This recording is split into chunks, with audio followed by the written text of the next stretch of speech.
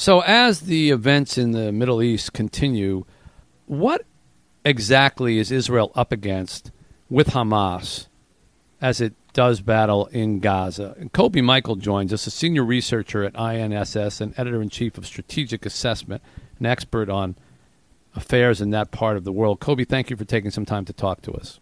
Hi, my pleasure.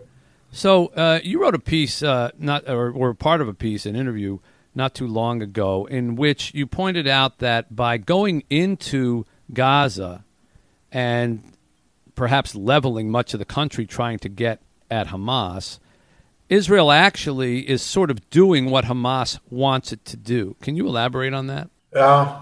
Yes, I mean, Hamas knows and knew that after such an operation, Israel will be forced to enter with ground forces to the Gaza Strip in order to tackle and to destroy the underground infrastructure in the Gaza Strip, and they prepare themselves for such an incursion.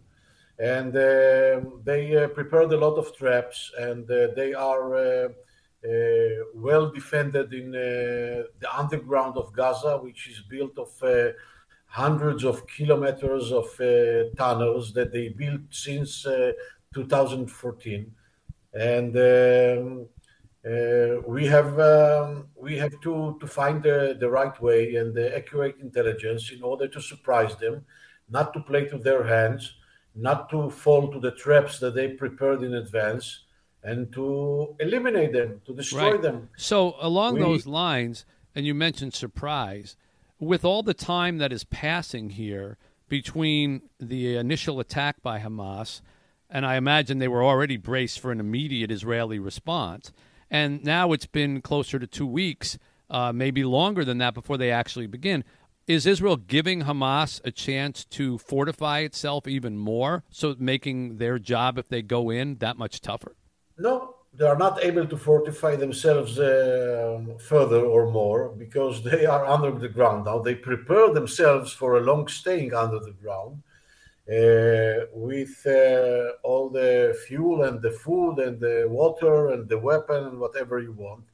They have a full control system and operational rooms under the ground. They launch the rockets under the ground, but we have to remember that it's not such a pleasant experience to be under the ground for almost 2 weeks, and we are exhausting them. And each day that is added to the war, and they are under the ground, they are more exhausted, they are weaker, and we are much fresher than them. And it will be easier for us to reach them and to eventually to destroy these underground infrastructures. Now, you mentioned intelligence before, and obviously Israel relies deeply on intelligence to know where Hamas leaders and officials and militants are as they mix and mingle with the general population, especially when they, hide at schools and hospitals and other things like that. How, with the failure of the intelligence to see this attack coming, and I think even Israelis call it a failure, how confident is Israel that they know where the people that they're targeting actually are, and how are they getting that intelligence? It's hard to imagine that double agents or people like that are somehow safe there in Gaza now, giving back intelligence. So give us an idea of how the intelligence is working right now. First of all, we faced a huge catastrophic intelligence failure, and we failed to provide the early warning about this attack. There is no any doubt about it, and this will be investigated in a very strict and deep manner in the day after the war, and the lessons will be drawn. But it doesn't mean that Israel doesn't have intelligence capacities in the highest level in the world. And we have many resources, not only agents. There are plenty of resources. And this is the the most frustrating issue, because it's it's a huge paradox that on the one hand we have such an accurate intelligence. The Gaza Strip is controlled from the intelligence point of view in a very broad manner and deep manner, and we fail to provide the early warning. And there is a huge question how it comes, but we don't have, I would say, any shortage of accurate intelligence with regard to to Hamas, and with regard to targets, and with regard to the ground forces operation that will come sooner than later. But in the very same time, and we are going to translate this intelligence to military operation, and the end result will be the destruction of Hamas and its leadership. But we have to take in the very same time into consideration the fact that they will be able, I mean, Hamas, okay, they will be able to penetrate and to infiltrate between the civilian population and to run away. Most of them will not succeed in doing that. Those who will succeed will find their death later on. And I assume that some of them will remain in life even after the war, and we will have to run after them after the war until we will eliminate all of them. This is, by the way, what Israel did after the massacre in the Munich Olympic Games in 1972. And the last Palestinian terrorist that was involved in this massacre in 1972 was killed only in 1993, 21 years after. So we have a very long memory. We don't forget, and we are very determined. Hamas will not exist as a political and military player after this war. So who will then run Gaza? I don't care. Actually, this is not the issue that we are concentrated on right now. We have to be very focused, very determined in eliminating Hamas. And in the day after the war, I assume that there will be a sort of an evolutionary model or process where we will begin with one model and we will end with a different model.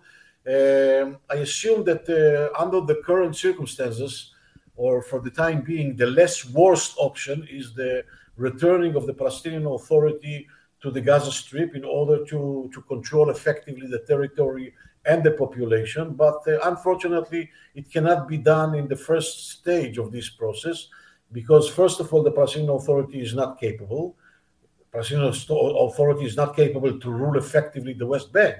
The Gaza Strip is a much more complicated zone, and therefore they are not capable. And secondly, they will not be willing to enter to the Gaza Strip on the swords of the IDF. They will be perceived by the local constituency as collaborators with the IDF, and therefore it will take some time.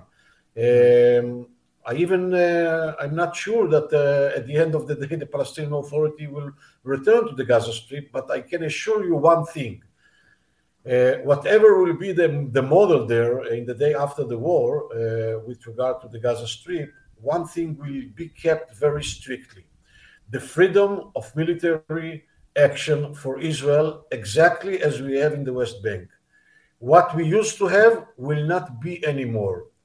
It means that Israel will have all the freedom to eliminate any trial of Hamas or the Palestinian Islamic Jihad to recover themselves after the war.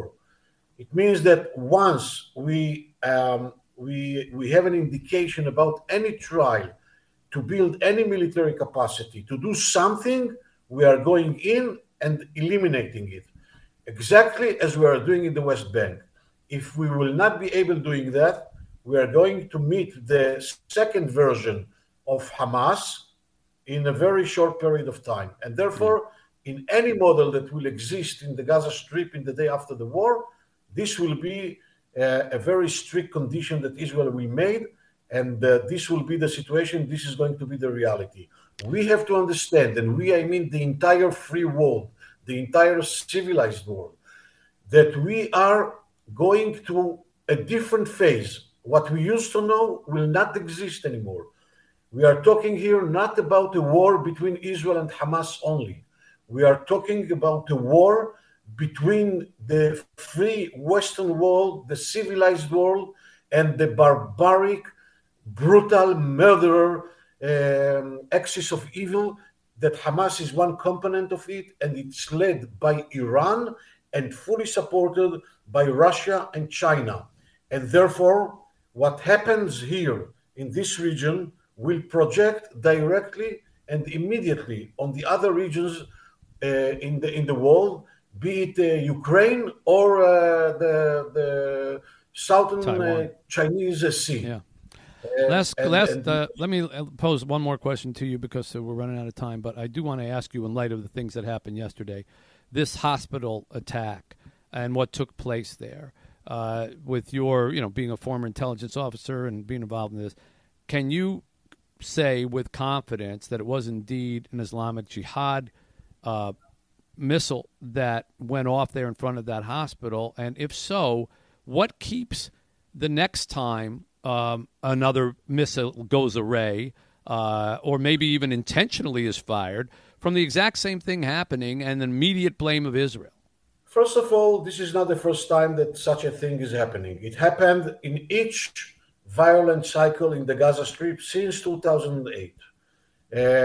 They produce their rockets, and mainly the quality of production of the rockets of the Palestinian Islamic Jihad is in a much lower level than the production of Hamas.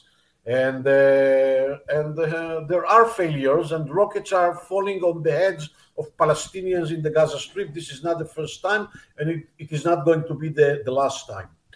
But the idea that the international media, not all of it, but most of it, immediately adapts the version of Hamas and relate to Hamas as if Hamas is a reliable source, and trying to create a sort of a symmetry between Israel and Hamas, okay?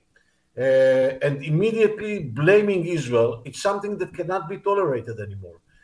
And I think that the international media actually does not understand its responsibility and does not understand its contribution to the escalation of the situation, because people in the Arab world and people in some other places in the world are going out to the streets and are going to look for Jews, and are going for very violent demonstrations, that just because they heard or they see in the BBC or in some other reliable international media or international media sources that Israel, okay, bombard the hospital. I was interviewed to the Sky News, the Australian Sky News, 5 minutes maybe after the first information has arrived, and I told them that I'm 90% sure that this is not an Israeli bombarding. It cannot be. First of all, because Israel doesn't target hospitals. Secondly, this is not the way that Israel is bombarding the targets. Thirdly, the figures that are provided by Hamas are exaggerated. And fourthly, things like that happened many times before. And fifthly, this is exactly the outcome of the very cynical and brutal strategy of Hamas and the Palestinian Islamic Jihad, that both of them use civilian facilities and their civilians as human shields. And this is exactly what they want to cause. They want to bring the international media to blame immediately Israel about causing these casualties and damages. And unfortunately, in many times they are succeeding in doing that because of the irresponsibility of the international media. Kobi Michael has been our guest here. I thank you for your time and your insight. Appreciate it. Thank you very much. Bye-bye.